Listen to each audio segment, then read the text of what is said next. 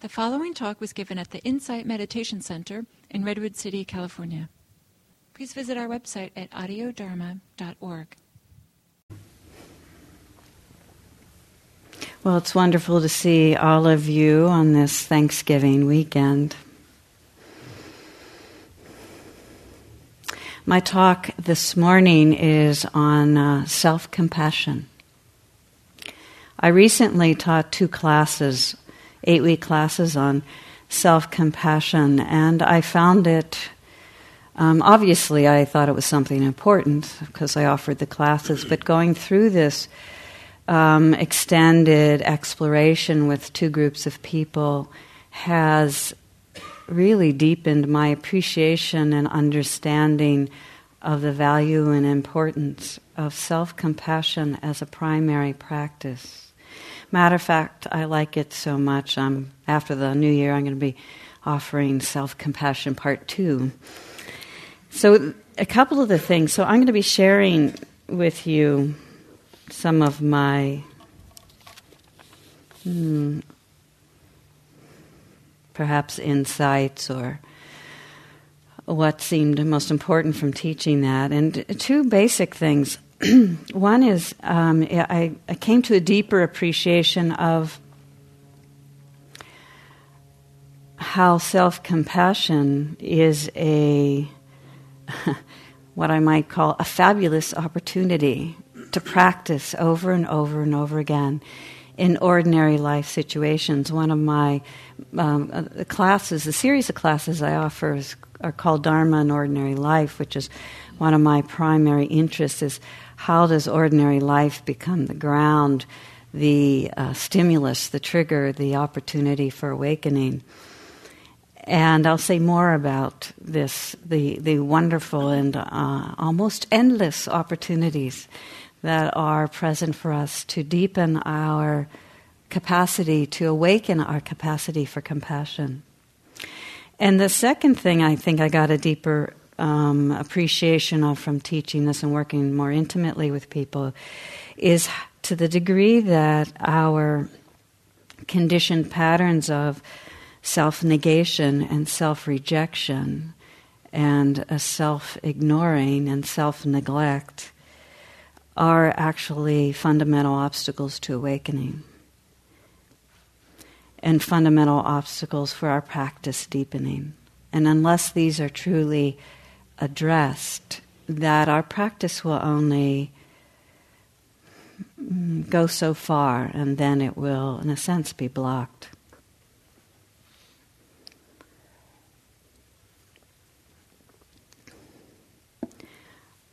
When I started meditating and exploring spiritual paths in the mid-70s, I think at that time I would say I kind of had a fire in my belly about really wanting to know about freedom, wanting to know about suffering and the end of suffering, and wanting to experience the true nature of reality. That's kind of how I would have said it then. And I would say that to some degree now, and I have learned and experienced a lot about those over these many years. But what I didn't realize when I was young and starting out, that how much I was actually going to learn about love. And I would learn that the actual freedom and suffering, end of suffering, and the nature of reality are all related to love. Martin Luther King said, "Unconditional love is the key to ultimate reality."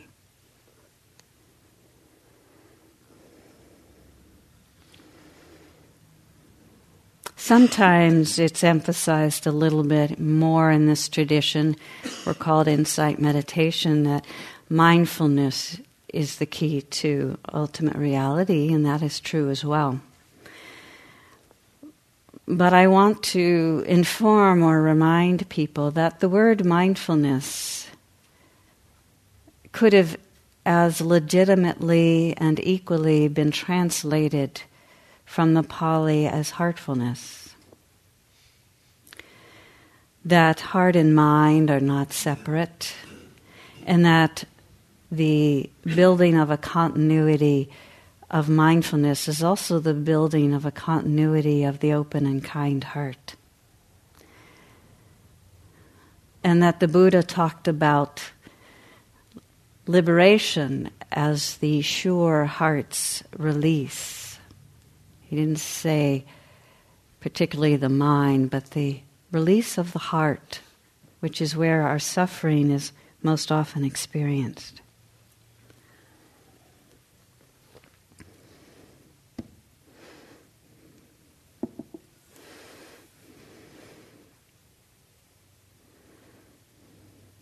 So as we practice these qualities of the heart, or we awaken these qualities of the heart, what we find is that we become reunited with ourselves and all our aspects of self, reunited with other beings, reunited in the whole world. And that we learn this by beginning to welcome all aspects of ourselves, all parts of ourselves into our hearts. We're actually normally cut off from our totality, and it's not just sort of the totality of the universe, the totality of our simple experience of being. And I would say that kindness and love and compassion are all conduits for connection, are the conduit for connection. And that any moment of kindness or love or compassion is a moment of connection. And connection in any moment dissolves separation and duality.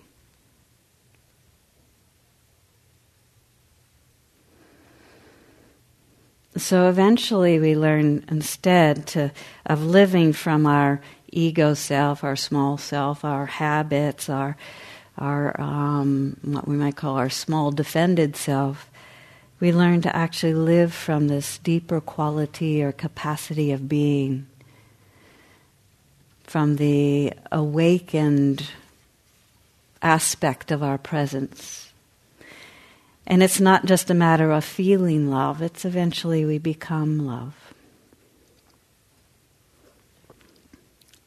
So one of the forms of love, many of you may be familiar with the Brahma Viharas, which describe the four aspects really of love. One of the forms is compassion. And compassion, which if you've been around this scene, you hear a lot about compassion. And compassion is essentially the empathy with any being when suffering is present. The empathy, the tenderness of the heart when suffering is present. It is the ability to be moved or touched, to have a kind of deep, nonverbal understanding and even a kind of warmth or what I might call meaningful tenderness in the presence of suffering. And as many of you know, I hope, the First Noble Truth, which is variously translated, but essentially that life has suffering, and that the Buddha's quest, his essential quest, was really about what does it mean to live in a world with suffering? How do we find peace and ease and openness and freedom in a world with suffering?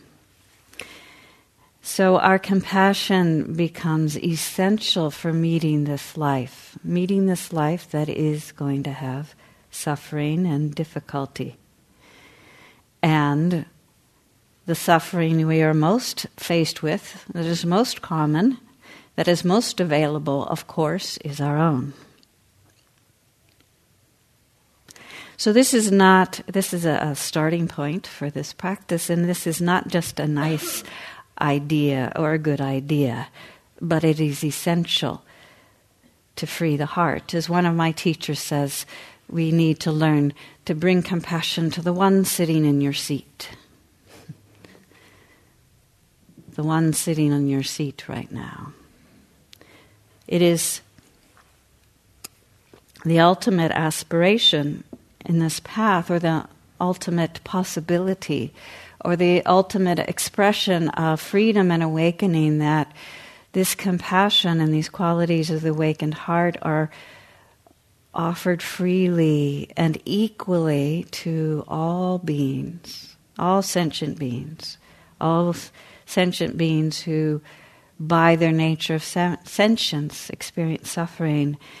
And so, again, the one that is most available is right sitting on your seat.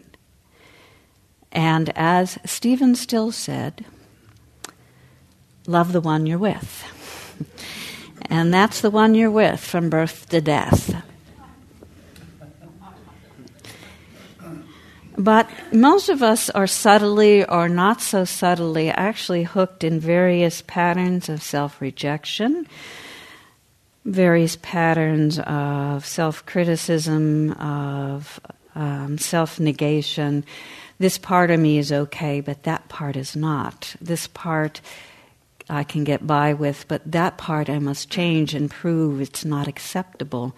And we go through life over and over again, and our actual spiritual path and meditation practice can become another project for self-improvement and not feeling good enough. This is from T.S. Eliot.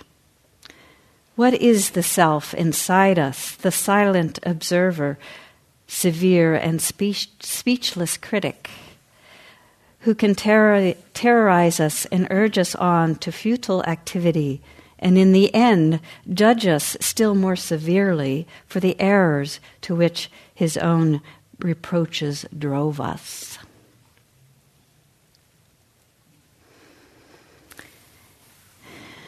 In working with people around compassion and self-compassion, it's pretty common for people to say, well, you know, it's actually pretty easy for me to feel compassion to others, but it's much harder to myself.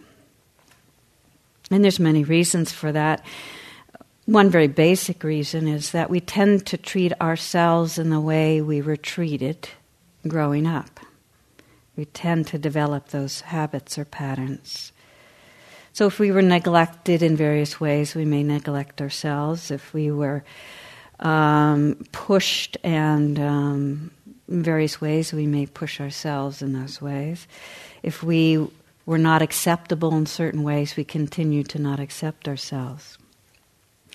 And I want to say that still the people who feel compassion for others and not themselves at times are, when I really investigate that, we'll find that most of us, even in the compassion that we offer to others, it's very conditional. Certain beings, certain places, certain experiences, we're willing to offer compassion, but there are many other situations where we are not willing to offer compassion to others, and that it becomes the same with ourselves.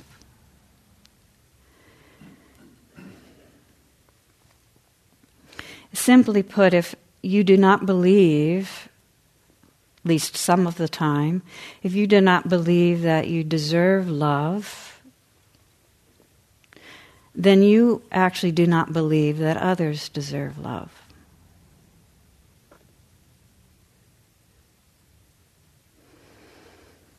Of course, sometimes you will, but there will be many, many cases with yourself and others where that will be withheld and withdrawn.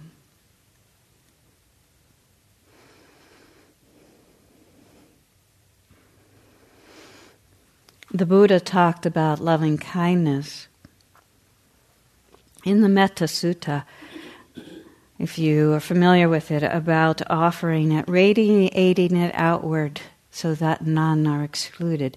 This is the ultimate possibility of the freedom of the heart. If you cannot fully open to yourself, how are you going to open to the universe? So I invite you to start now, right now. And you have this moment to practice in. So each day we have moments of pain or suffering, I think. Some more than others. Some people more than others, perhaps. Some days more than others.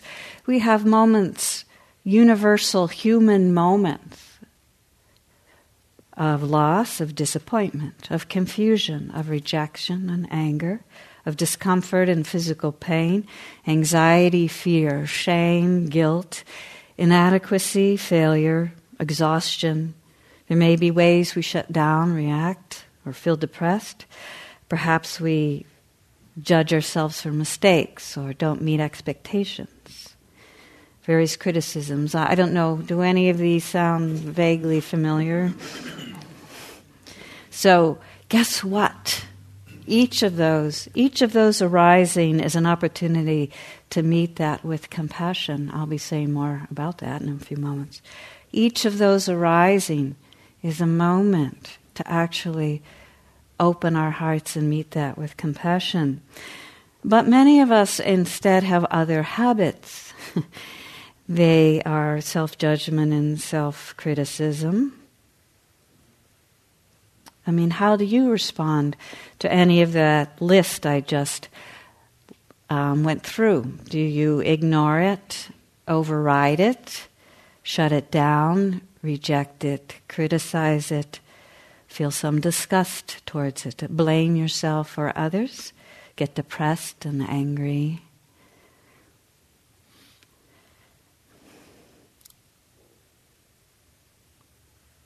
To make peace with the world, we make peace with all aspects of ourself.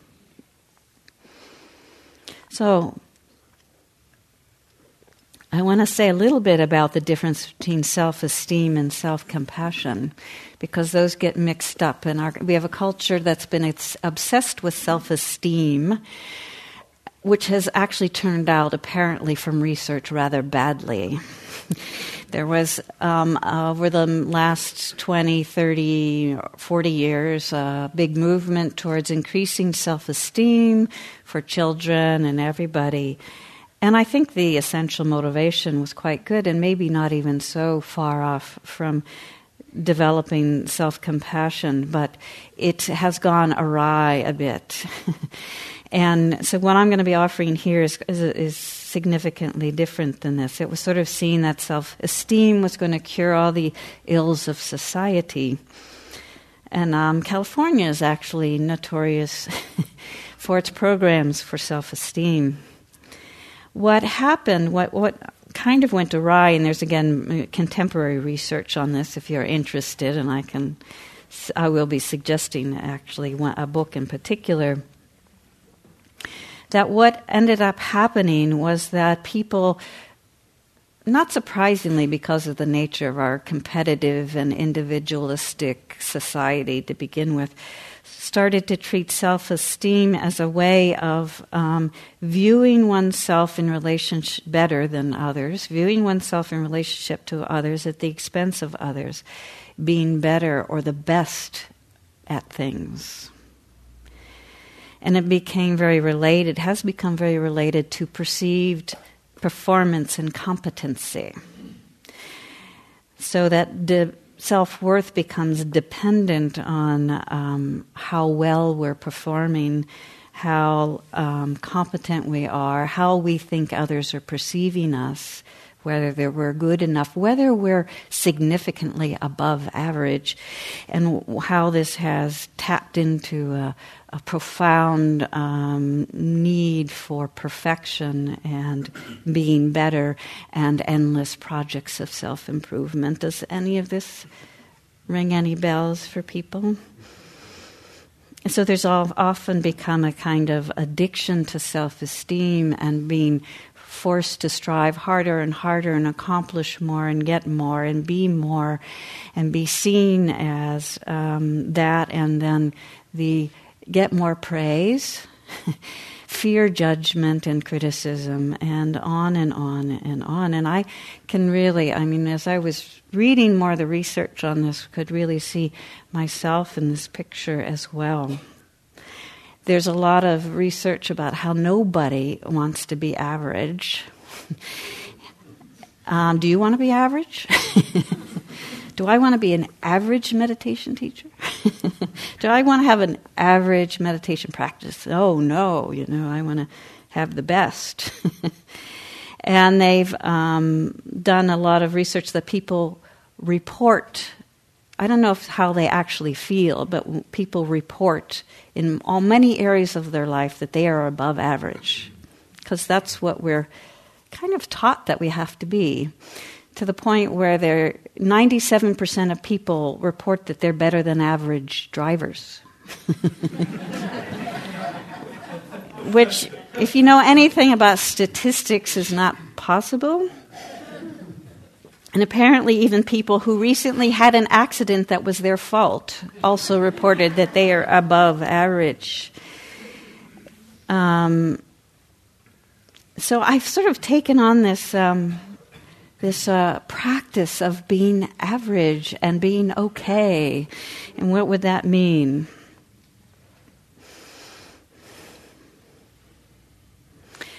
So there actually, and the outcome, I said, of all this attempt to increase self-esteem has, and again, the research, which they've been doing for I don't know how many years, 25 years or so, the newest generation of early 20-somethings scores far highest on narcissistic scales than years ago, with a general sense of entitlement and many of the unfortunate side effects of narcissism.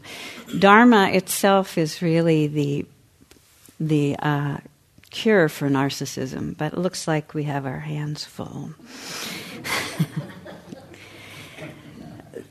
So this is from Kristin Neff, whose book I'm going to recommend. It's called Self-Compassion. Kristin Neff is a psychologist, and her area of research is self-compassion, and she happens to be a Vipassana student as well. She's also the mother in the documentary film, if any of you have seen The Horse Boy. Anybody seen that? Wonderful film. This is from her. Self-compassion does not try to capture or define the worth or essence of who we are. It is not a thought or label, a judgment or an evaluation. Instead, self-compassion is a way of relating to the mystery of who we are, rather than managing our self-image so that it is always palatable. How many of us are managing our self-image to be palatable all the time? Self-compassion honors the fact that all human beings have both strengths and weaknesses. Rather than getting lost in thoughts of being good or bad, we become mindful of our present moment experience, realizing that it is ever-changing and impermanent. Our successes and failures come and go. They neither define us, nor do they determine our worthiness. They are merely the parts of the process of being alive.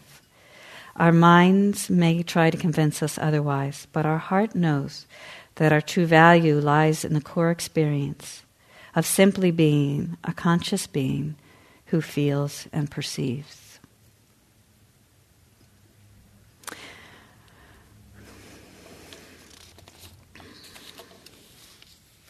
I'd like to have a little side comment as well about the difference between self and compassion and affirmations. I found that in working with people to develop a kind of an inner self-talk around self-compassion tend to revert at times to affirmations. And affirmations really, I'm sure many of you are familiar with the process or the practice of affirmations. Affirmations actually have their place and can have their usefulness, but they also have their limitations. In working with my classes, I found that actually a significant number of people had affirmation aversion. And, there are these classic where you actually listed them. I found online some of the classic affirmations, like it's where you say something, I am healthy, healed, and whole. All my relationships are now loving and harmonious. You kind of make a statement of how you would like yourself to be or your life to be. The problem with these, where affirmations can go bad, is they can really tap in again to this sense of deficiency and insufficiency that many of us carry around, that I'm not okay and I should be this other way, or life should be something other than it is. It is often a movement away from the present, what you're actually feeling, and it is a movement away from being willing to open to the full richness of your actual experience. It can turn again into the endless self-improvement cycle, rather than the possibility of the profound self-acceptance, freedom. In this book, Kristen talks about what she calls, and in the research they work with this, in studies and so forth, the three aspects of self-compassion, which I think are simple and basic and useful: mindfulness, kindness, and common humanity. Mindfulness, you all should be familiar with. Mindfulness is our ability to actually be present and open and connected to what our experience is without judgment. Kindness is certainly the ability to meet it with open-heartedness, with a kind of friendliness and curiosity. And the third one, common humanity, is really important, and this is the possibility, the invitation to recognize that every moment of suffering and difficulty that we meet, as well as every moment of joy and happiness, is shared among humans, and I would say other beings as well, but certainly is part of our human experience. And returning to that as direct and simple, this is the first noble truth. Many of us, our suffering becomes an area of shame or needs to be hidden, or it isolates us, when actually compassion for ourselves and others becomes the link to a profound connection and openness. This is from Hermann Hesse. You know quite well deep within you that there is only a single magic, a single power, a single salvation, and that is called loving. Well then, love your suffering. Do not resist it. Do not flee it. It is your aversion that hurts, nothing else. So in my classes, I offered a variety of practices, forgiveness practices, working with different phrases, identifying our own habits of self-rejection, self-blame, and self-negation, and also a practice that actually comes from the Tibetan Buddhist tradition of working with benefactors. I'm obviously not going to go through all that today. But I would like to offer you, as we end this morning,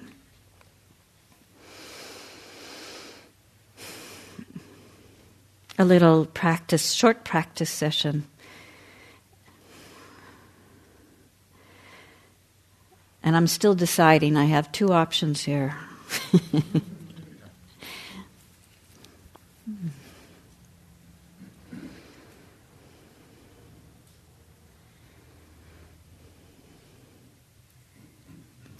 Okay.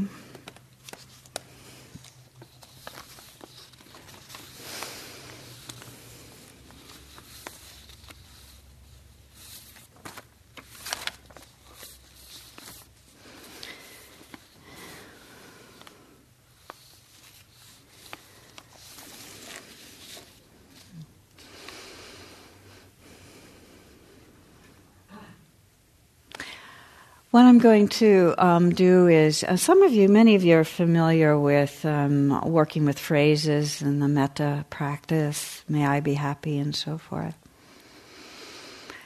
I'm going to offer you some phrases working with compassion, but it's working similarly with how we might do metta practice, but often metta practice is taught in a way where it's kind of a repetitive, almost mantra-like.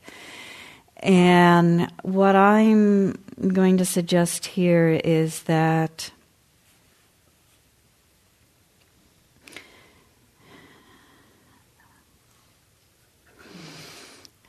these phrases are actually something you can offer yourself in any moment of when you find suffering. And again, I want to emphasize that what it means is we identify, we notice, we feel the ouch of suffering in some moment in our life. And instead of doing something like, we feel bad, or we feel criticized, or we feel inadequate, and that's painful, we tend to go to, again, a lot of different things. We might go to an affirmation thing like, I really am an okay person, or something like that. But self-compassion is really that willingness to feel the ouch of the suffering, and to merely hold it in this tenderness, to hold it in this common humanity, to hold it in the understanding that this is part of our experience. And not necessarily the storyline of it, but the simple process, the simple experience of feeling some sort of pain in our life.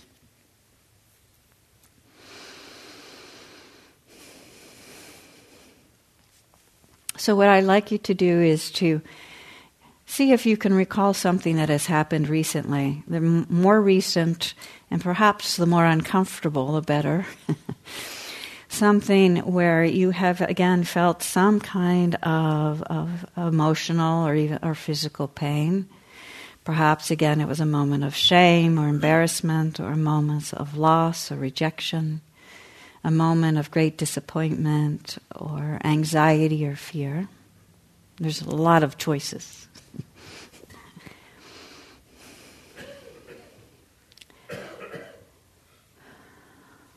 And bringing this intention to actually bring mindfulness to this.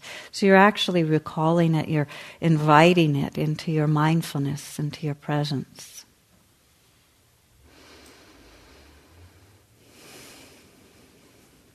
And I'm inviting you not so much to get caught in the story around it, but in the actual sensation, the actual feeling of it in your heart and body.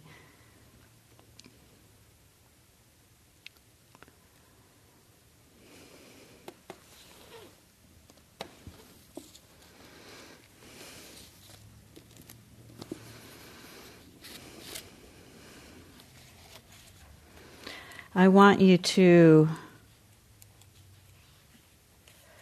notice, as I said, the ouch of it, the simple ouch.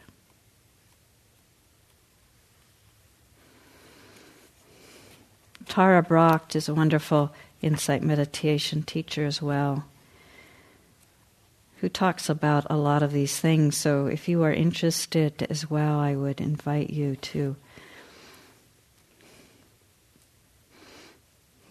follow her writing. So if it feels good to, at this point, to be aware of even self-contact, meaning holding your own hand or a comforting hand on your leg or even over your own heart. This is no small thing. This is no minor thing. This is an actual act of courage and freedom. So I'm going to say a few phrases here, and I want you to not just listen or say them to yourself in a rote way, but I want you to actually allow the feeling of them to penetrate the best you can. And again, you may not have been able to recall a feeling or feel the ouch of it or whatever, but you're getting the basic gist of this process.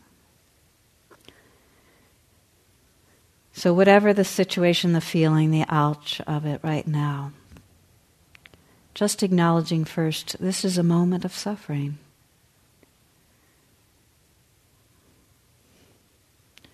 This is a moment of suffering. This is the mindfulness part. Can you acknowledge that instead of flee or manipulate or try to fix or try to go away or try to improve? Can you simply be mindful, present? This is a moment of suffering.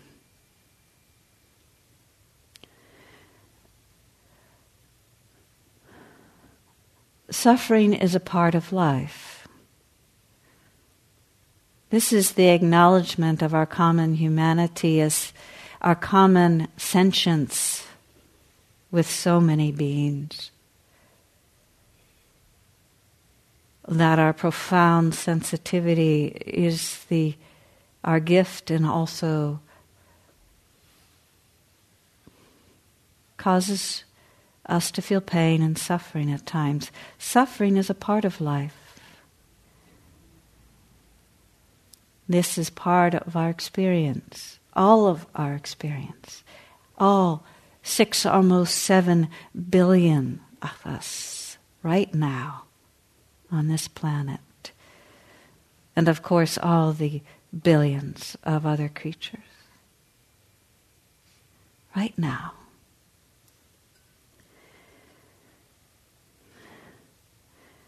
And then may I be kind to myself in this moment. In this moment of suffering, may I be kind to myself. May I bring that empathy and that gentle warmth. That simple acceptance and recognition. That simple understanding and openness.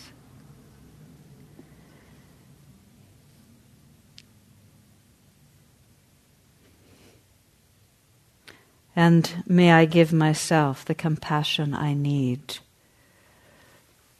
May I give myself the compassion I need.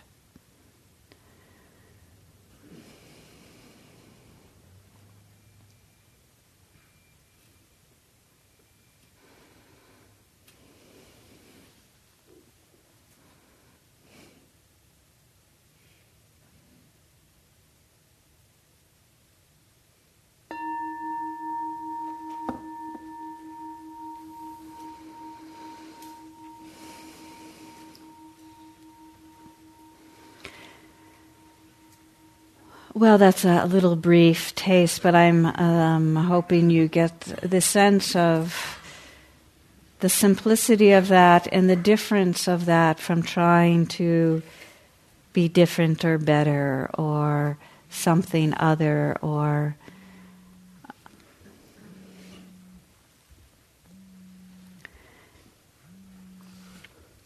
you might see how delicious and easy it was, or you might see how hard it was, or you might feel not so connected to it. And again, I'm instructed to end on time, so I'm going to do that. I was hoping to have more question and answer, but I will be around, so I'd be happy to talk to you. I am going to again put a last plug in for the actual profundity and transformational quality of beginning to make this ongoing and daily practice for yourself. And I'm going to finish with a poem by Derek Walcott, which is actually a nice poem to read also just before a potluck.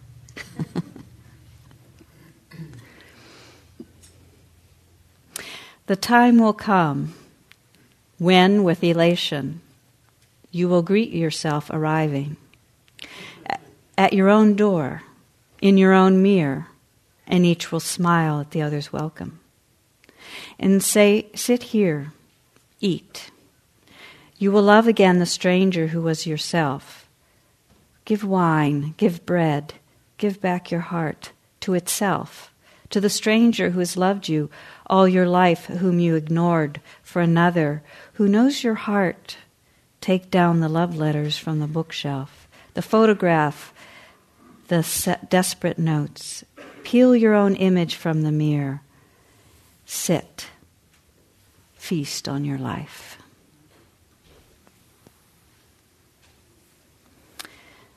So I'd like to dedicate this practice this morning to all beings everywhere, so that all beings are able to open their hearts equally to self, to loved ones, to strangers, to difficult ones, so that all beings learn the true peace and freedom of presence, so that all beings find the end of suffering.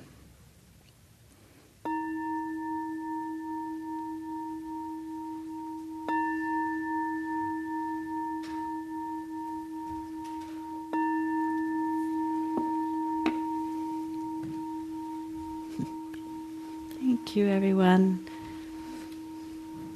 It's lovely to be here. Thank you.